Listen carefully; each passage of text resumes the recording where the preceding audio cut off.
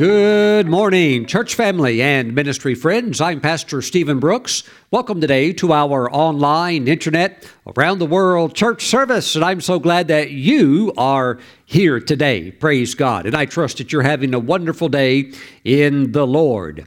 Let's take our Bibles and go back to the book of Genesis, chapter 14. Let's look at a couple of scriptures, and we're going to receive the tithes and offerings. We're going to bring them into the storehouse of the Lord. Praise God. Now, Genesis chapter 14, verse 18, Then Melchizedek, king of Salem, brought out bread and wine, and he was the priest of God Most High. And he blessed him and said, Blessed be Abram of God Most High, possessor of heaven and earth. And blessed be God Most High, who has delivered your enemies into your hand. And he gave him a tithe of all.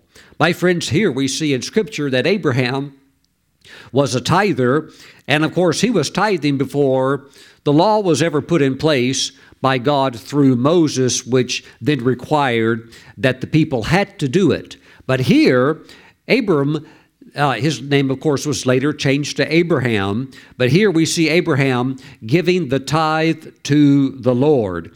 And my friends, I believe also that we need to be like Abraham and also honor the Lord with the tithe. Now, this is fascinating because tithing is the number one obligation in the covenant of prosperity.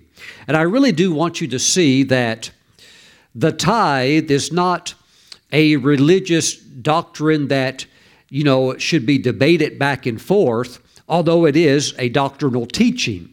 But the tithe, many people have missed it because it's a covenant-based relationship with God. In other words, there is the covenant of salvation, and you are born again by simply putting your faith and trust in the Lord. All you have to do is believe, call upon the name of the Lord. You turn from your sins, you turn to the living God, and you are saved. You have a covenant salvation. But my friends, you could love Jesus and be on your way to heaven and be winning souls and have a wonderful prayer life, but you could still have God's prosperity, God's best for you financially elude you because finances and that financial platform, it works with God also through a covenant. And tithing is the number one obligation in this covenant of prosperity. Now, we've talked about it before, but in a simple way of understanding it, what is a covenant? Because today, that is a word or that is something that is practiced that we don't rarely see in our modern age. But a covenant is simply an agreement. It's a deal or a contract, and it could be between two people. It could be between two parties, like one tribe and another tribe. But it also, in this case, would be between God and man. And it's an agreement, and it's based on well-defined terms. And when you meet the terms and conditions of that covenant, then you now obligate God to watch over and perform His word concerning that covenant. Praise God. So tithing is the number one obligation in this covenant of prosperity. You may think, well, Pastor Stephen, why would that be the case? It's the case because tithing is the key that is revealed by God in His Word to be what causes an open heaven lifestyle of blessing that we can live in and experience. Bring all the tithes into the storehouse, that there may be food in my house, and try me now in this. If I will not open for you the windows of heaven and pour out for you such blessing that there will not be room enough to receive it. Malachi chapter 3, verse 10.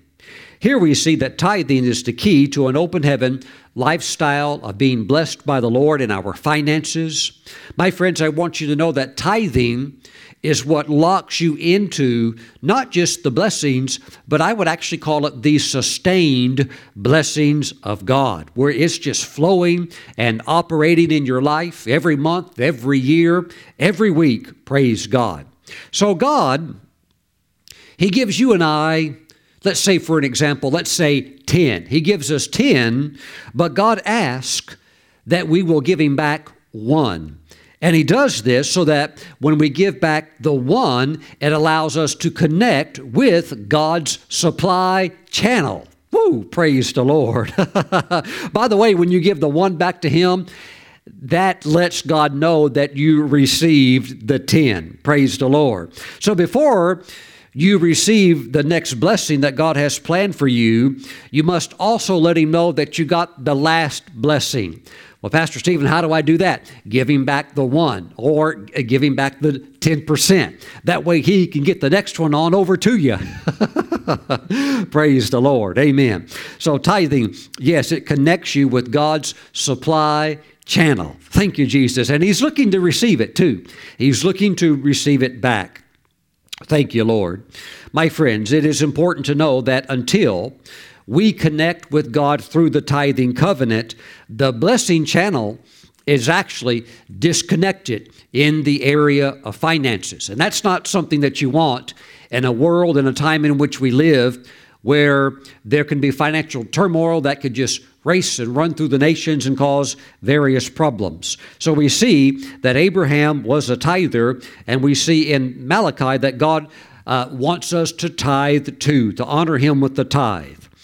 Isaiah 51 speaks towards our lineage in Christ, because when you're in Christ, you are tied into the seed of Abraham. So this is important for us.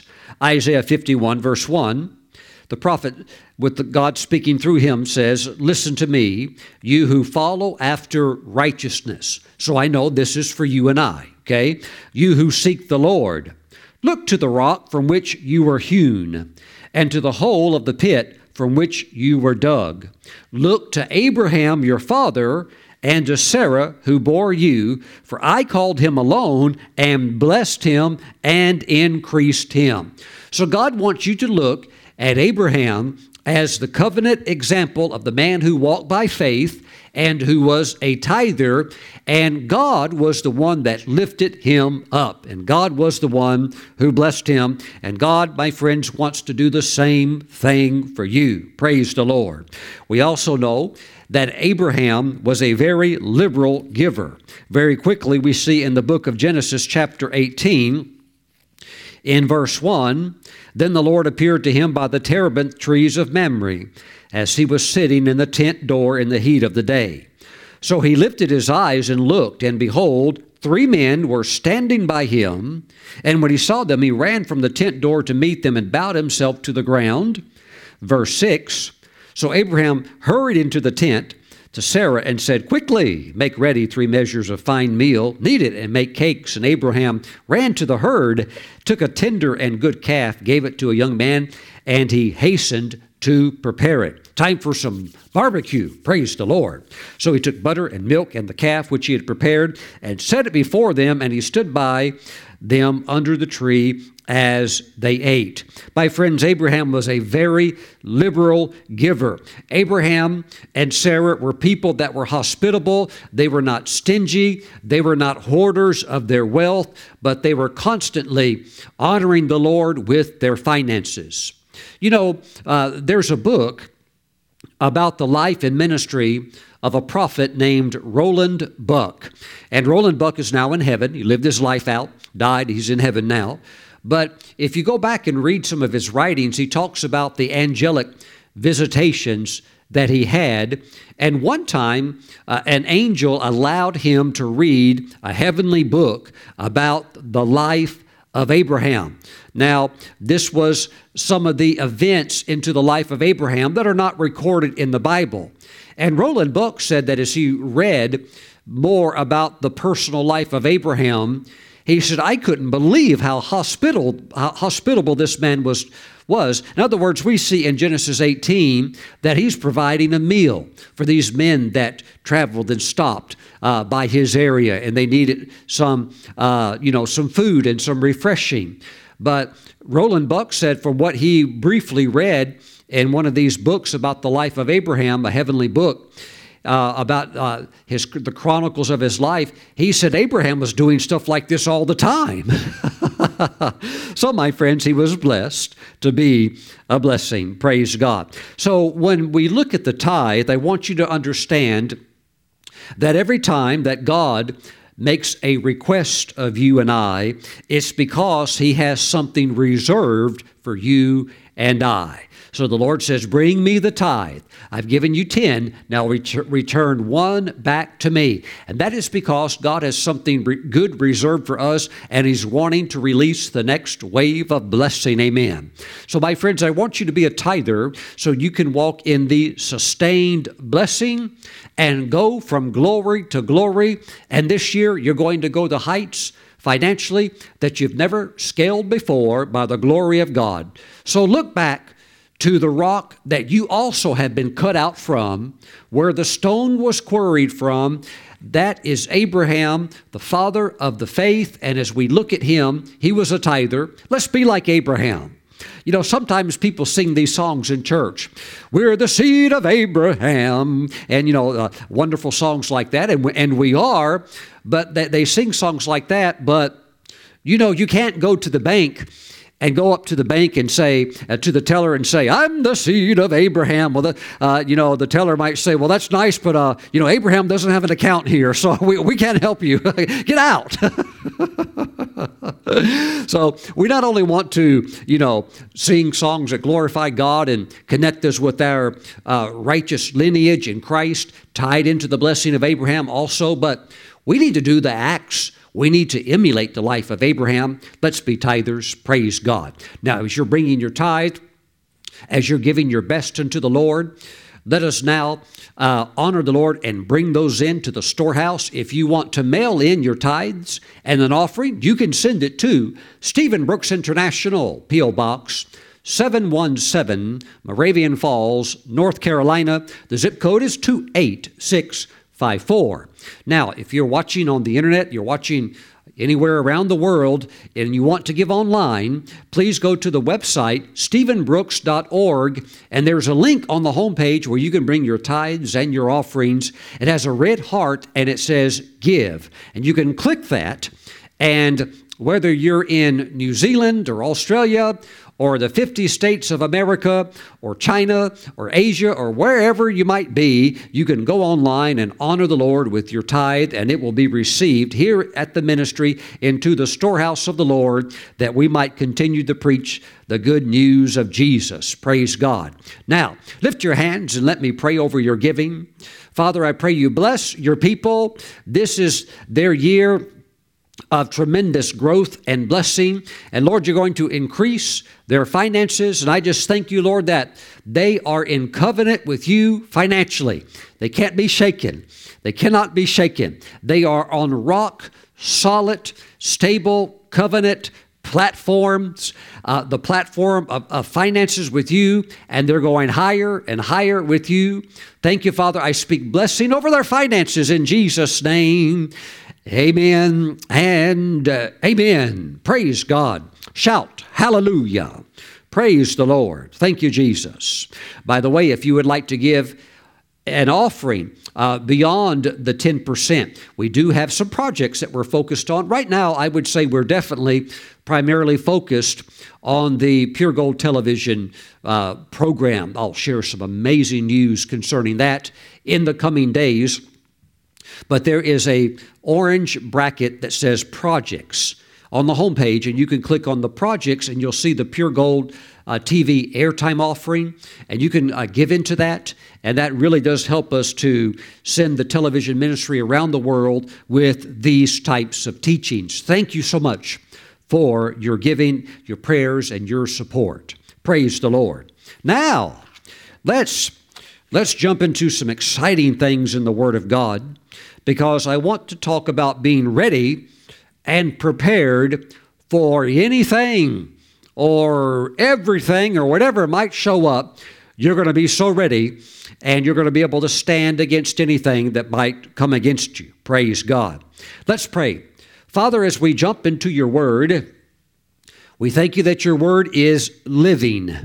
And we thank you that it's working in us, empowering us, fueling us with faith.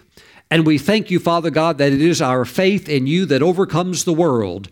And we thank you that you have not planned for any one of us to experience failure or defeat, but you have a path to victory. And we thank you that we're walking in it today in Jesus' name. Now, Father, let light break forth in Jesus' name.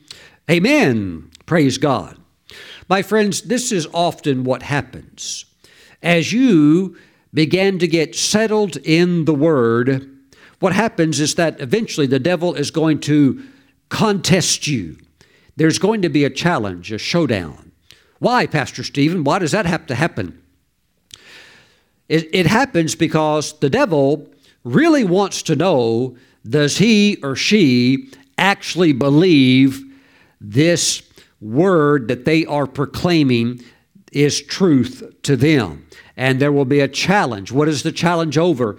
The integrity, the validity of God's word. Praise God. Now, he's not probably going to challenge you over the truth that Jonah was thrown off the ship, thrown into the deep, and swallowed by a great fish. He's not going to challenge you on that. You believe that, and that's maybe not really a threat to him, unless you're living in modern-day Nineveh and that's connecting to you for some special reason. But there are certain things like, all of these different stories in the Bible that he won't challenge you on that. But the promise that pertains to the thing that you need or that you desire or that you're believing God to do, that's where the test is going to come. Praise God. So the Lord wants you to be prepared now and for the future so that through the power of His Word, you can stand ready and prepared for any emergency, any rough situation that may arise in your life. And you know what? It may not just be your life. It could be in the life of a very dear family member that got hit with something, or a brother or a sister in the Lord that you know, and they need somebody that knows God. They need somebody that's rock solid faith, and you can be that person that steps in the middle of a crisis situation. And also at the same time, it is true that the storms of life come to us all. Praise God. And we want to make sure that we are built on the rock of God's Word. Thank you, Jesus. Speaking of that, the first thing that you need to know is that the Word of God is actually what it declares itself to be, where you believe it 100%, and it is the final authority. Woo, praise God. Thank you, Jesus. The Word of God is a revelation from God to us. The Word of God, the Bible, is God speaking to us now, right now. Woo, thank you, Jesus. God's going to speak to you today. Now, we see this amazing statement. For the Word of God is living and powerful. This is Hebrews chapter 4, verse 12. And sharper than any two-edged sword, piercing even to the division of soul and spirit, and of joints and marrow, and is a discerner of the thoughts and intents of the heart. But my friends, notice this. For the Word of God is living. Have you ever stopped to think about that? That would be like having a sword. And when you think of a sword, a sword can be made out of steel or some type of metal composite. But even still, it's a piece of metal. But the Word of God would be like a sword that's actually alive, that can talk, that can move, that can cut. Well, my friends, the Word of God is living. So God's Word, when you read it, this is not like you're reading, Homer's Odyssey. This is not like you're reading, some kind of a historical, archaeological review. No, this is a living book. It is the Word of God, and it is alive. Praise God. Thank you, Jesus. But here's the catch, and you need to remember this. It will only come alive to you as you accept it and act upon it. Woo, praise God.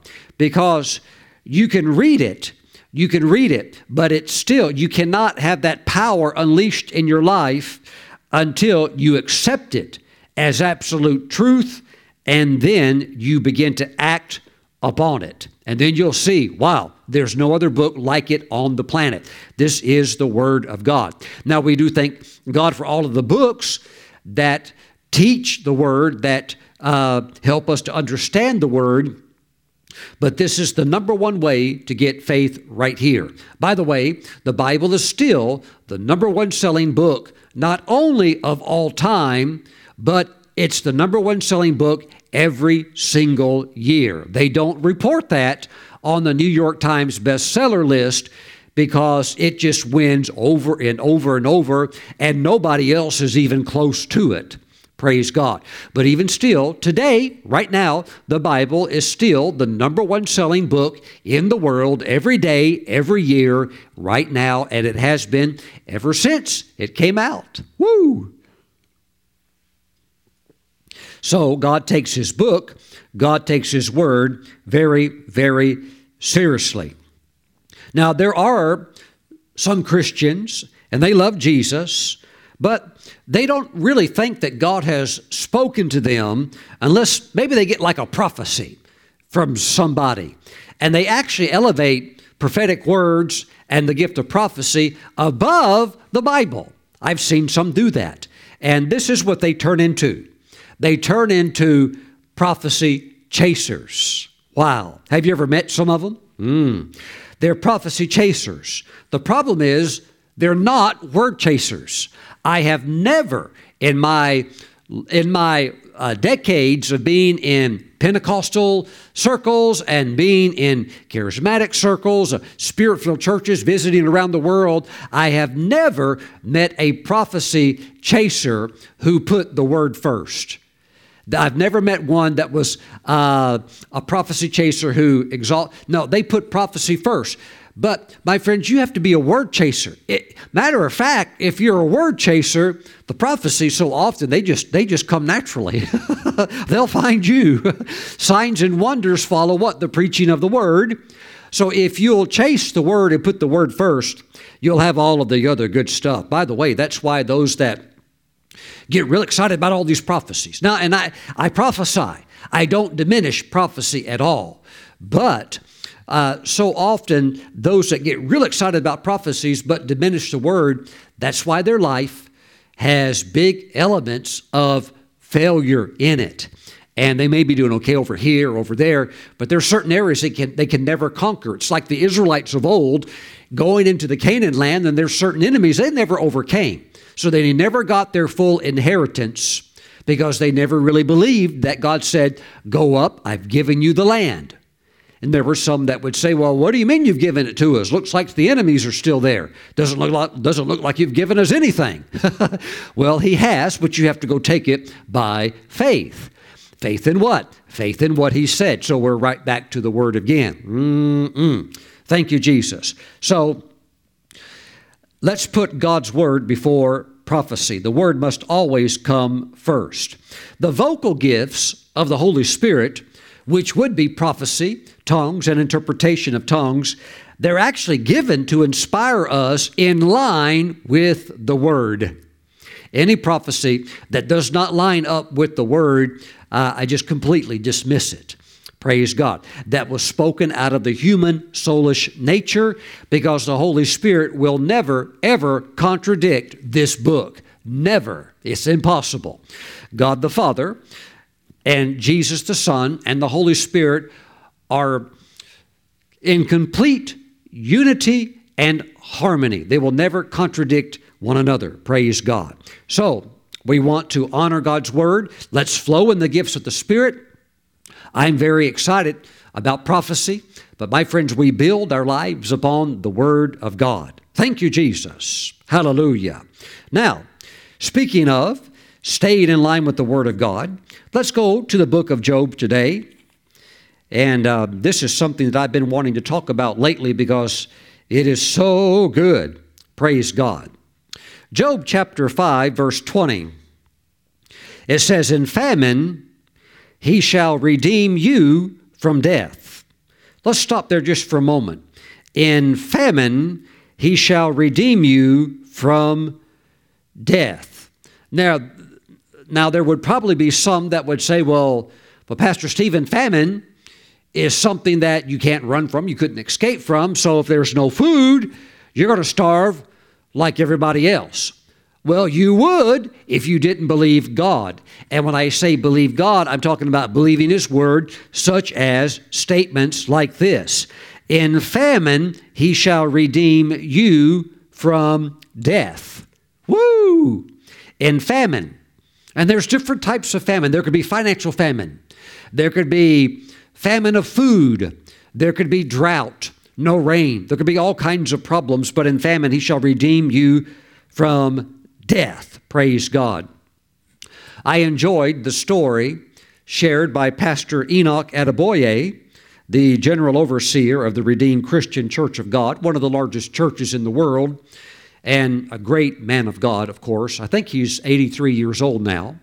But he talked about his mother and father, who many years before in Nigeria lived through a very severe famine.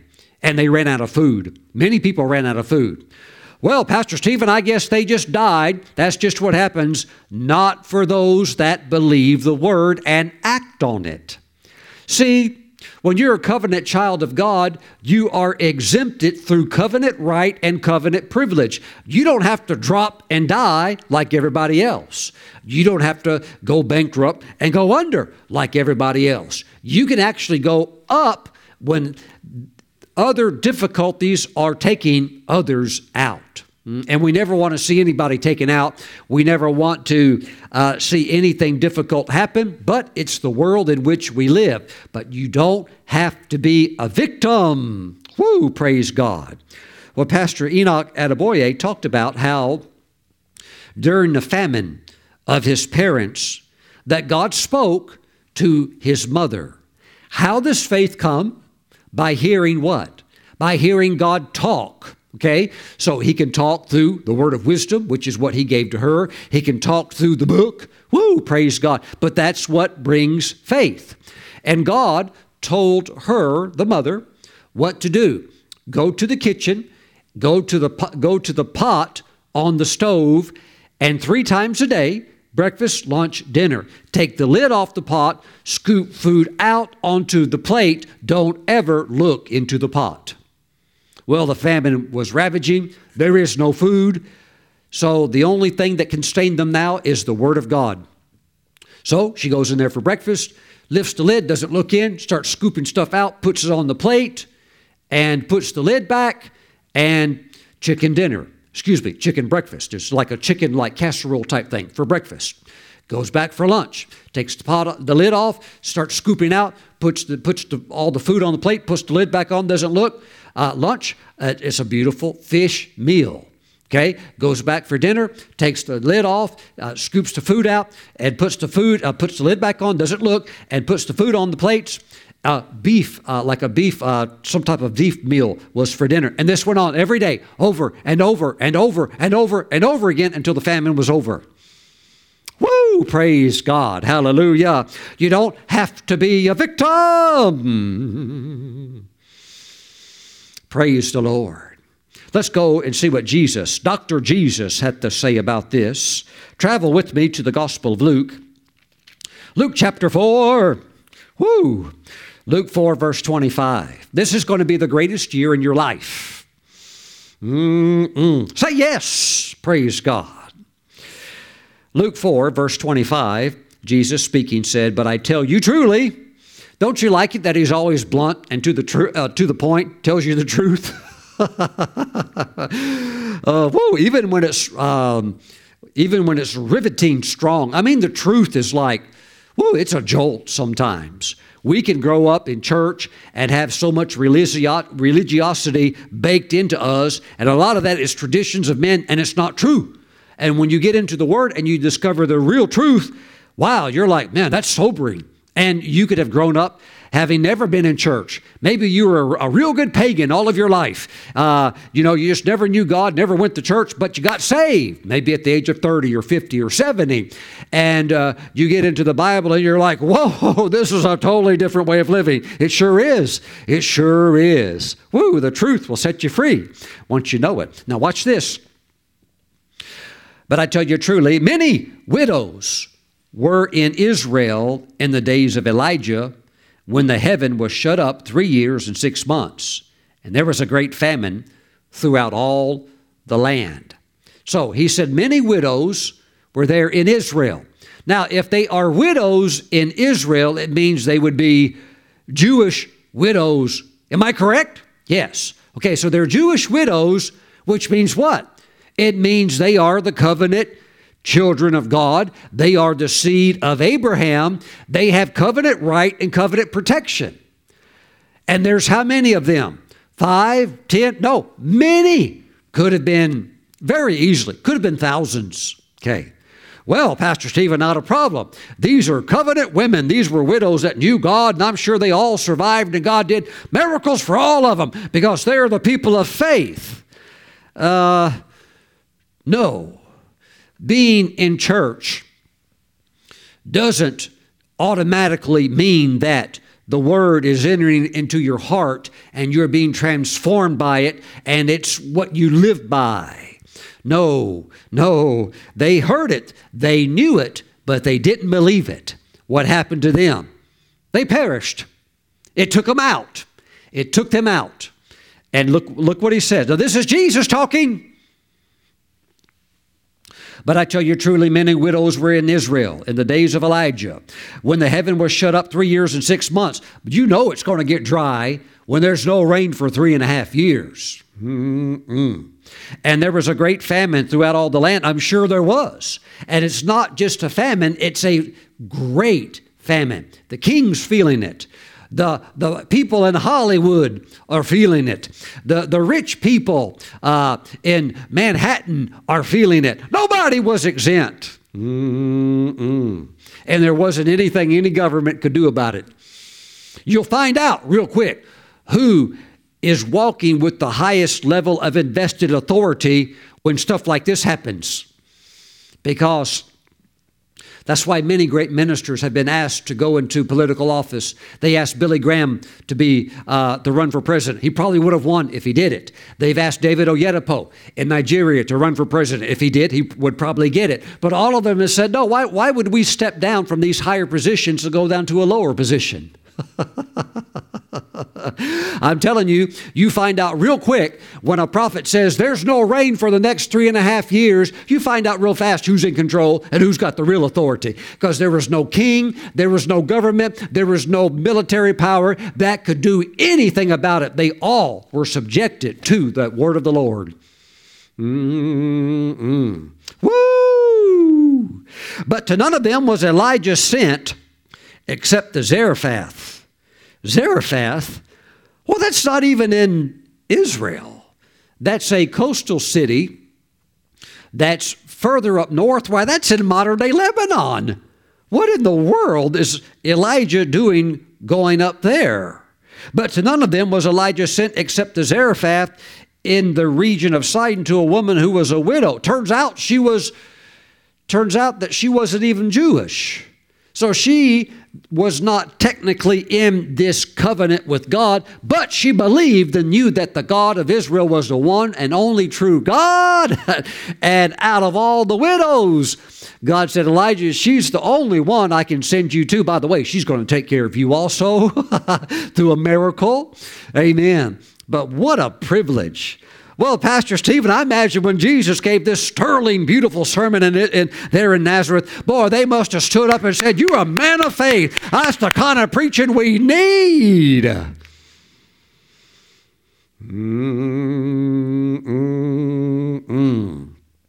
So all those in the synagogue, church folk, right? So all those in the synagogue, when they heard these things, were filled with wrath and rose up and thrust him out of the city. And they led him to the brow of the hill on which their city was built, that they might throw him down over the cliff. He told them the truth. What was he basically saying? Well, he was saying quite a few things packed into that dense, thick message.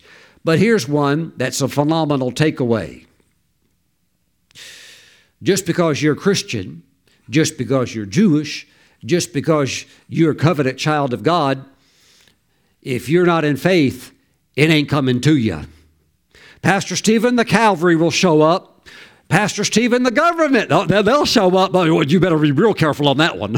I'd actually trust the cavalry to show up with people riding on horses more than I'd expect the government to show up. Woo! As a matter of fact, President Ronald Reagan, the famous quote, he said, anytime the government shows up and says, hi, we're here to help. Whoa. Something's really weird. Praise God. Yes, I pray for my president. Amen. I do pray for him. But praise God. You need God to show up. And for God to show up, you have to be in faith. You have to be in faith. Because it could be that even if the government wanted to show up, they could get to you.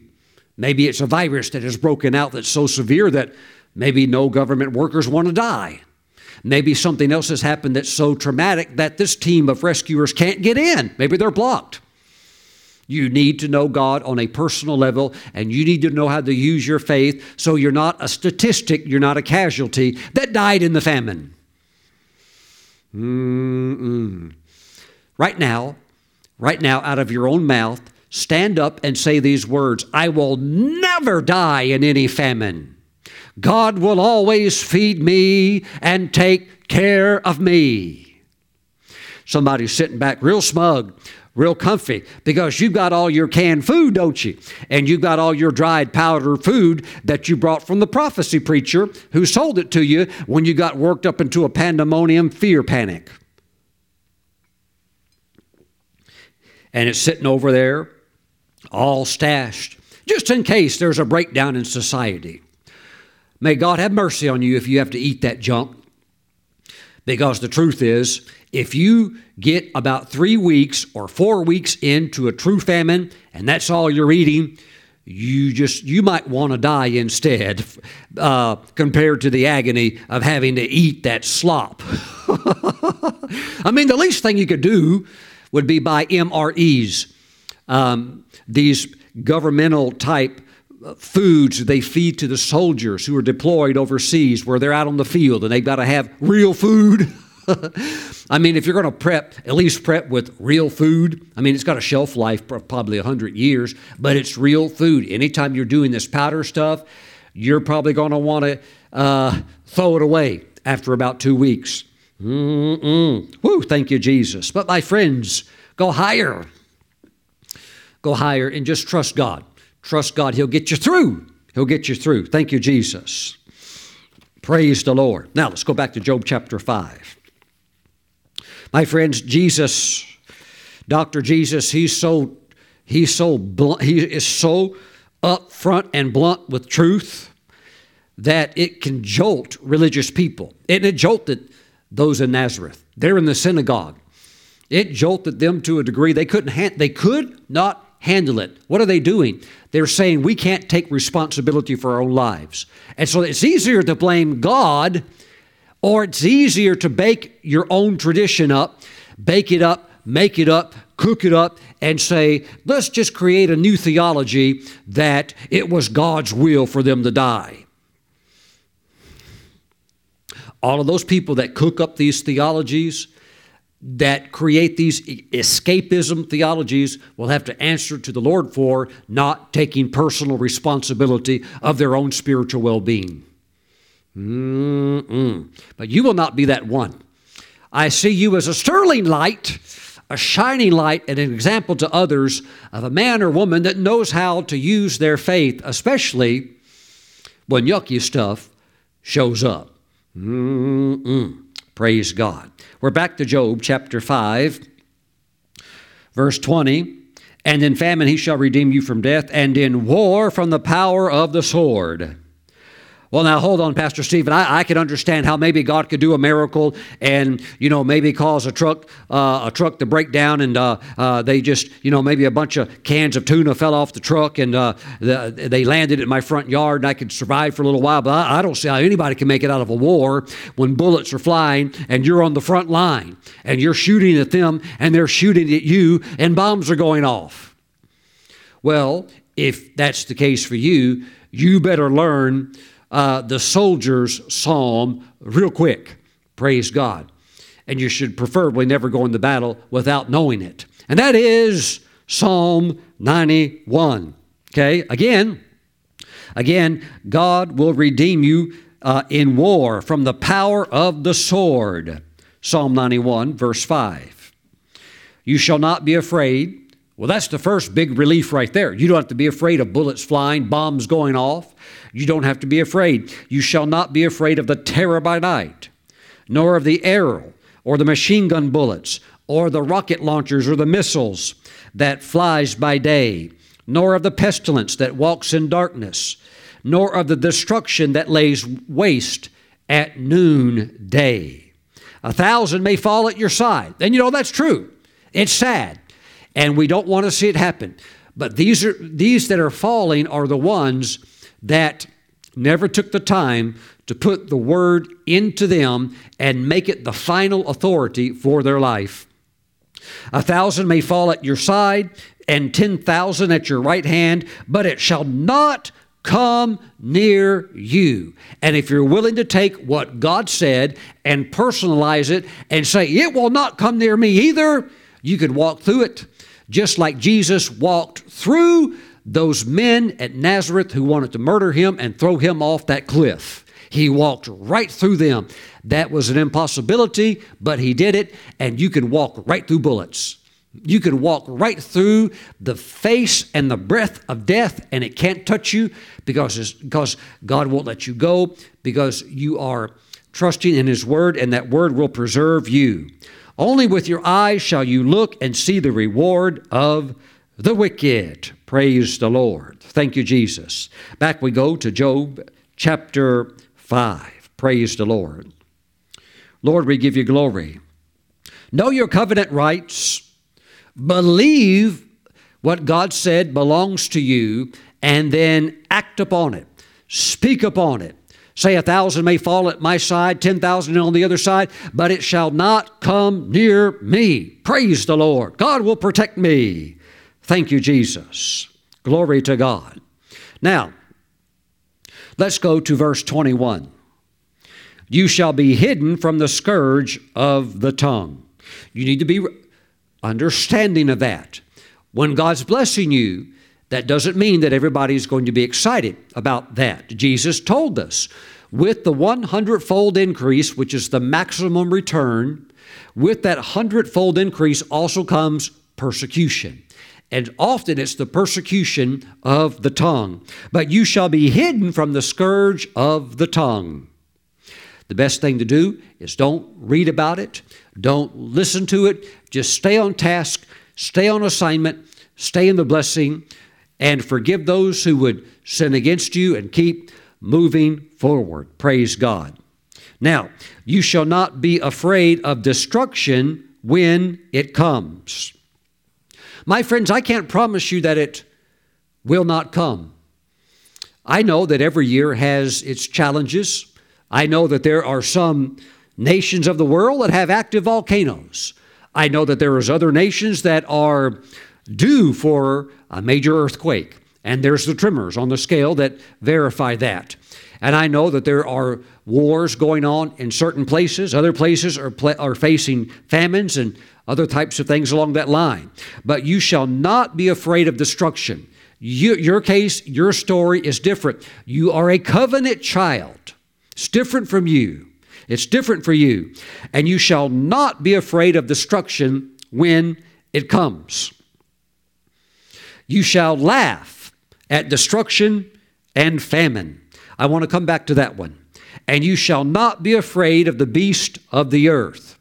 Now, back in that day, that would be a serious threat with the beast of the earth, because we do know that there were lions in Israel. We know that there were bears in Israel. David killed a lion. David killed a bear. Samson killed a lion.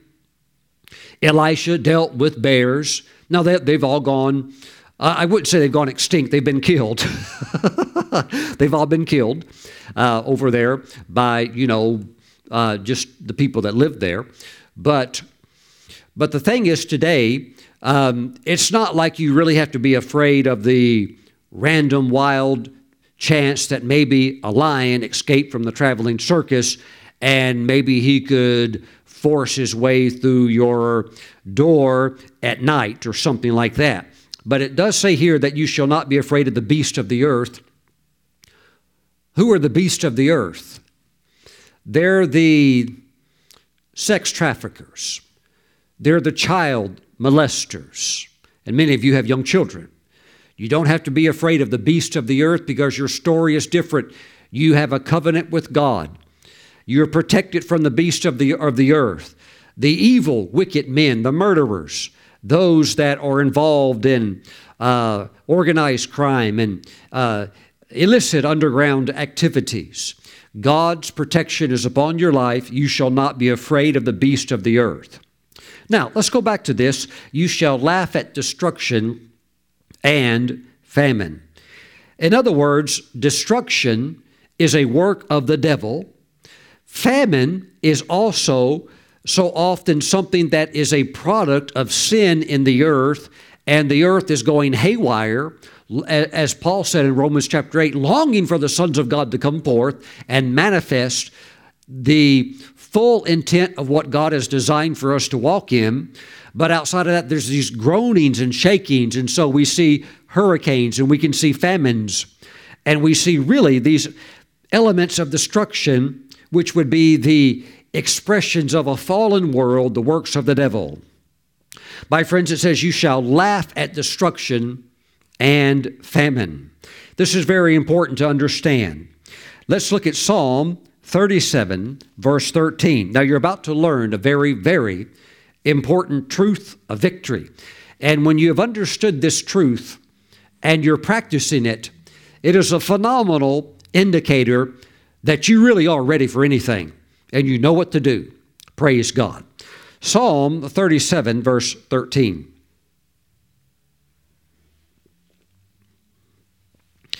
Let me start in verse 12. The wicked plots against the just and gnashes at him with his teeth. By the way, anytime you see gnashing of teeth, that's actually a demonic manifestation. You have to be under a heavy demonic influence to start gnashing with teeth. That is a demonic activity. I'm not saying the person is possessed. They could be. But one thing's for sure, you are under tremendous demonic oppression or influence when there's gnashing of the teeth going on. The wicked plots against the just and gnashes at him with his teeth. The Lord does what? The Lord laughs at him. For he sees, he knows his day is coming. Wow, praise the Lord. My friends, you know you are prepared and ready for anything when it shows up and you laugh at it. Woo! So you can't do that really in fear. You can't do it in fear. But when you do it in faith, oh, I tell you what, the devil's just like, oh boy, well, we'll go ahead and execute the plan, but somebody's very well trained here in the Word of God, See, he's coming to test that word in you, okay? And so your response, your holding your ground is what will back him off and cause him to pack his bags and get out and hit on down the line. Praise the Lord. Glory to God. This is something I've learned in Pentecost. I've learned it, and when I get attacked or there's an attack upon the ministry, what I do is I practice intentionally, at times, laughing at the devil. I'll do it every day. And sometimes I'll do it for 5 minutes, maybe sometimes for 10 minutes, but at least every day for a couple of minutes, sometimes longer. I'll laugh at the devil. Let me tell you, he hates to be laughed at. He wants everybody to take him at the utmost seriousness.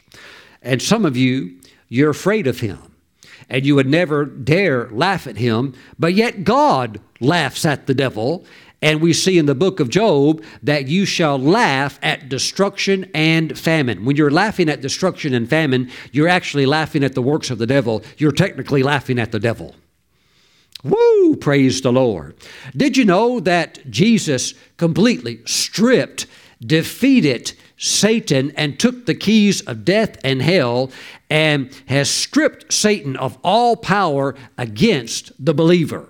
Now, he still is the prince over this world, over the people of this world that do not know God. But he has no authority, zero, over the believer. He would only have what a believer would yield to him, and we're not giving him anything. Praise God. So you must stand your ground and enforce his defeat, and you'll see God break through for you. Woo! Praise the Lord. Amen. Amen. I learned this from Prophet Kenneth Hagin. I learned it from Brother Norval Hayes, these men of God who went through some really tough trials and laughed their way out of it. Matter of fact, Kenneth Hagin talked about the time where he had a very serious attack on his health. Now, many of you would also remember that he was born with an incurable heart condition, and the doctor said he'll die. So God did some great miracles and healed him of 7 incurable diseases and got him out ministering, and great things were happening. But later in life, a severe attack came against him. He said he was out on the field traveling, and he was staying in a pastor's home when all of these symptoms just hit him. And he was familiar previously with those symptoms because it was killing him. But he's had health for a while, but it came back, and it's hitting him. And the devil said, "You're not going to get healed this time." By the way, did you ever notice that the devil never, ever wants to acknowledge previous victories God gave you? He wants to act like it's never happened. He wants to act like those things that previously happened, let's not ever talk about them or bring them up. That's why you always want to be mindful of all that God has done for you and talk about it continually. Praise God.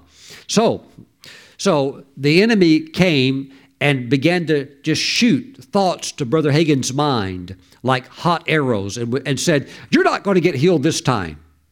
And Brother Hagin said, because he's staying as a guest minister, because he's staying with the pastor and he's in another room, he said, "I didn't want to wake them up." So he said, and this was late at night, so he was in bed. So he said, "I just pulled the covers over my head so that it would kind of muffle my voice a little bit." And he said, "I started laughing." And he said, "I didn't feel like laughing because I wasn't in the Spirit, but I just laughed by faith. I laughed by faith." And he started laughing. And the devil said, "What are you laughing at?" And Kenneth Hagin said, "I'm laughing at you." And the devil said, "You're not going to get it this time. You're not going to get your healing this time." And Kenneth Hagin just laughed more. And the devil said, "What are you laughing at?" And he said, "I'm laughing at you." And the devil said, "Well, you're not going to get your healing this time. You're not going to get your healing this time." And Kenneth Hagin just kept laughing. And the devil again said, "What are you laughing at?" He said, "I'm laughing at you because I've already got my healing. By his stripes I was healed. And if I was healed, I am healed. I'm not trying to get it. I've already got it. So, Mr. Devil, just grab all of your stuff, pack all of your stuff up, and get out of here." And the devil did. He skirted around and grabbed all of his paraphernalia of doubt and unbelief and ran out of there. And Brother Hagin said every symptom completely lifted off of him. Praise God. Now, years later, Norval Hayes, many of you have heard his wonderful teaching. His teaching was very influential in the development of my wife in the area of learning faith. And that was, almost 30 years ago. And that was really how she cut her teeth on learning how you could walk in victory, was listening to Norval Hayes. And of course, I really have loved his ministry too for many years. Brother Hagin and Brother Norval are both in heaven now. But what I'm trying to tell you is that these are classic Pentecostal truths that it's almost like they're lost today, but they're not lost to you and I, and we're going to share them with as many people as we can. Well, Norval Hayes was a great teacher, but he also was a very successful businessman. But one of his businesses, there was an attack by the devil, and he had to close down one of his businesses.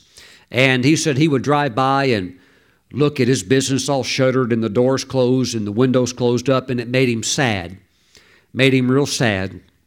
And it caused him to be kind of depressed about that.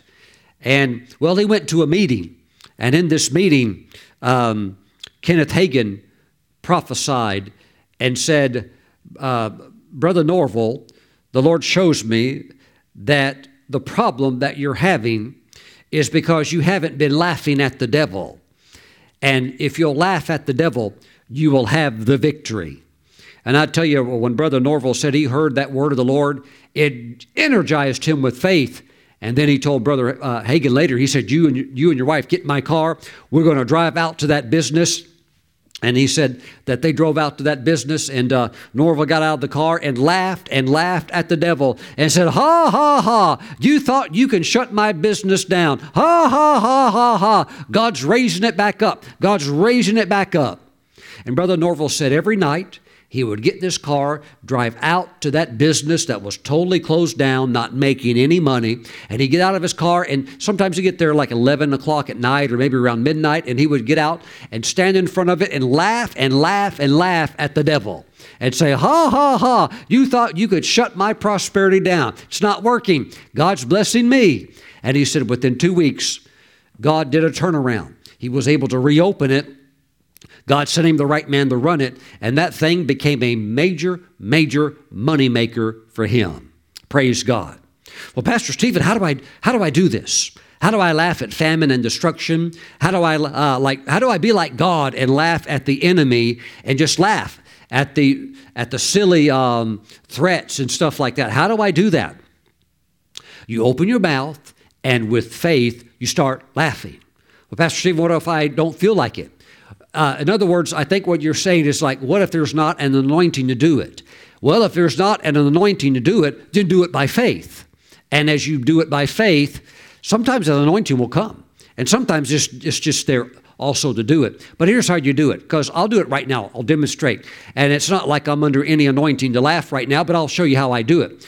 When the devil would send suggestions to me and say, you're not going to get a breakthrough in this area, I'm going to shut this area down, I would just look over to that area where I would perceive those thoughts are being directed from, and I just start laughing, just like this. Ah, ha, ha, ha, ah, ha, ha, ha, woo, ah, ha, ha, ha. Ah, you think I'm not going to get it? I've already got it. Ah, ha, ha, ah, ha, ha, ha. Woo. Now, I feel the anointing now. I want you to open your mouth, and I want you to laugh in the direction of where you feel that those thoughts have been hurled towards you are coming from, saying you're not going to get healed, you're never going to get married, you're never going to prosper financially, you're not going to see the breakthrough that you need. I want you right now to look towards that area and visualize the devil being over there, and right now open your mouth and start laughing at him, because God's working for you a miracle. Laugh on 3. 1,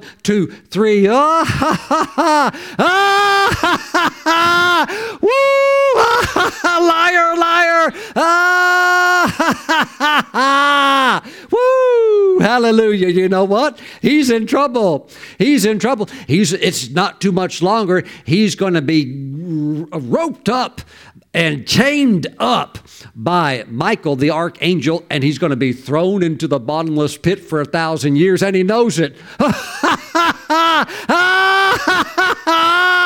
Woo, and he knows it too. Woo, glory to God. And then he's only going to get out for a short period of time, and then he's going to be thrown into the lake of fire for all eternity. Woo, praise the Lord. Praise the Lord. Glory to God. Hallelujah. My friends, when you know how to take hold of God's Word, believe it, and act on it. And when you also, you know that key of acting like God, who laughs at the enemy, which is an expression of faith. I'll tell you what, you know you're ready for anything. You are ready and prepared for anything. Praise God. Lift your hands. I want to pray for you. Father, I pray for your people. I thank you that they are more than conquerors. And I thank you, Father, that as you laugh at the devil, and as the men of Job's era and the righteous men of that era knew to laugh at famine and destruction, I thank you, Father God, that the force of faith, Father, spoken and expressed even through laughter, will flow through your people with tremendous force. And I thank you that even as there can be an anointing for it, I thank you there can also be the practice of the basic expression of faith, that they'll do it by faith. And I thank you, Father God, that healing will break forth, depression will leave, and victory will show up sooner than they think. And Father, we thank you also that we know how this works. We must believe that we receive it before we ever see it, and then we'll see it. So Father, we thank you that we are laughing in victory, and we thank you for turnarounds, miracles, and blessings in Jesus' name. And Father, we give you all the praise. And around the world we say amen. Woo! He's still over there. Woo! Praise the Lord. Amen. Amen. He's long gone now. Amen. My friends, sometimes when you just get hit, maybe with a thought of discouragement or something like that, and you're in your car by yourself, just laugh at the enemy. Maybe you're walking somewhere and a little thought like that tries to come towards your mind. Just laugh at the enemy. Amen. Amen. Praise God. You are blessed. Woo! Praise the Lord. Glory. Glory to God. Now, God has chosen the foolish things of the world to confound the so-called wisdom of the wise. My friends, the Lord Jesus Christ, the Savior of the world, presents himself as the only mediator between God and man. Jesus is the only way to heaven. He is the only way to eternal life, to the Father. If you don't know Jesus, you can get your life right with God right now. I want to ask you to humble your heart and turn to Jesus and pray this simple prayer, and Jesus will save your soul right now. Now, if you used to be a Christian, but you've fallen away from God, and you're all just got all tangled up and messed up in sin, and you would be a poster story for the prodigal son or the prodigal daughter, it's time to come back now, because the last thing we want is for you to die and perish in sin, having turned away from God. You must also come back to the Lord. I want you to pray this prayer. Also, those that are ready to pray, I know you are, pray this prayer now. Say, Lord Jesus, I completely surrender and yield my life to you. I turn from sin. I turn to you. Save me now. Wash me with your precious blood. Write my name in your book of life. And Jesus, step into my life and lead me and guide me from this day forward. And Lord Jesus, let's do a lot of laughing together. In your name I pray. Amen. Boom. Glory to God. Hallelujah. Thank you, Jesus. I think the angels are really having a good time today. Praise the Lord. All right. Let's take Holy Communion together. Praise you, Jesus. Praise the Lord. An army of saints that can laugh along with God. I mean, if God's laughing, I'm going to laugh with him. I'm not going to say, well, I can't do that. You know, we have to show deep reverence and piety to the devil. No. I'm not going to play like a religious deadhead, okay? I'm not going to be bound by religious tradition. No, if God can laugh at the devil, I can laugh with God, right along with God at him too. Amen. Knowing that he's defeated. Amen. Let's take communion. Grab some unleavened bread. Grab some grape juice. Let's pray. Father, we bless the bread and the juice. We set it apart as being holy. We thank you, O God, for the body and the blood of Jesus. Father, as we receive the Lord's body, we receive His word as our final authority in life. It's settled. What you said, oh God, settles everything. We give you praise. We thank you for a phenomenal day, a phenomenal week, a great year of victory, and we now receive the Lord's flesh with great thanksgiving.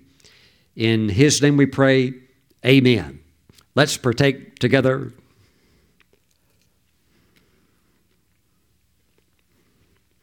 Woo! I feel like doing some more laughing. Amen. Glory.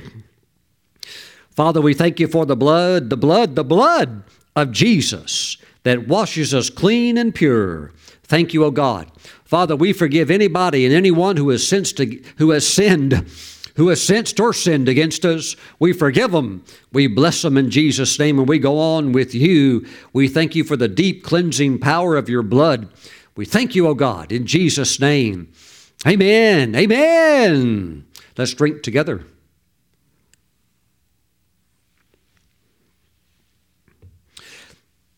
Pastor Stephen, I had a horrible nightmare. I woke up at 2 in the morning. I had a horrible nightmare. The devil was attacking me. What should I do? Sit up in bed and start laughing.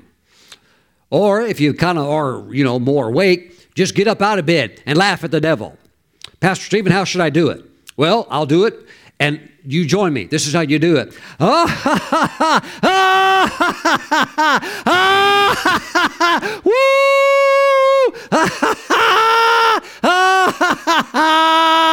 Woo! Praise God. See, He wants you to think you've been terrorized, traumatized. Oh, just wake up and laugh. Woo! Praise the Lord. Hallelujah. Glory, glory, glory to God. Somebody's getting set free right now from clinically diagnosed depression. Something's breaking off of you right now. You're getting free. Praise the Lord. Glory, glory, glory. Praise God. Praise God. Some of you are beginning to smell supernatural fragrances because the Holy Spirit is moving.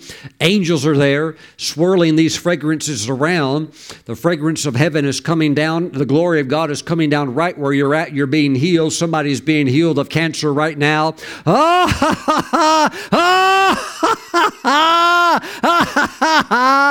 Woo! Praise God. Amen. Woo! Thank you, Jesus. God is good. God is good. Somebody's being healed of a knee injury. Father, we give you praise. We give you praise. Somebody has had some internal injuries. I believe it's due to a motorcycle accident. God's healing your body.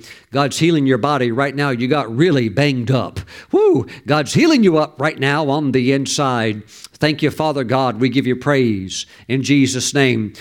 Whatever you need, receive it from God right now by faith. God's working. Laugh along with the Lord. Laugh at the enemy. Laugh at famine. Laugh at destruction. Stand on the word. Amen. And you will be exempted. You will go through into victory.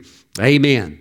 God bless you. And I look forward to seeing you back next time. Keep laughing. Bye-bye.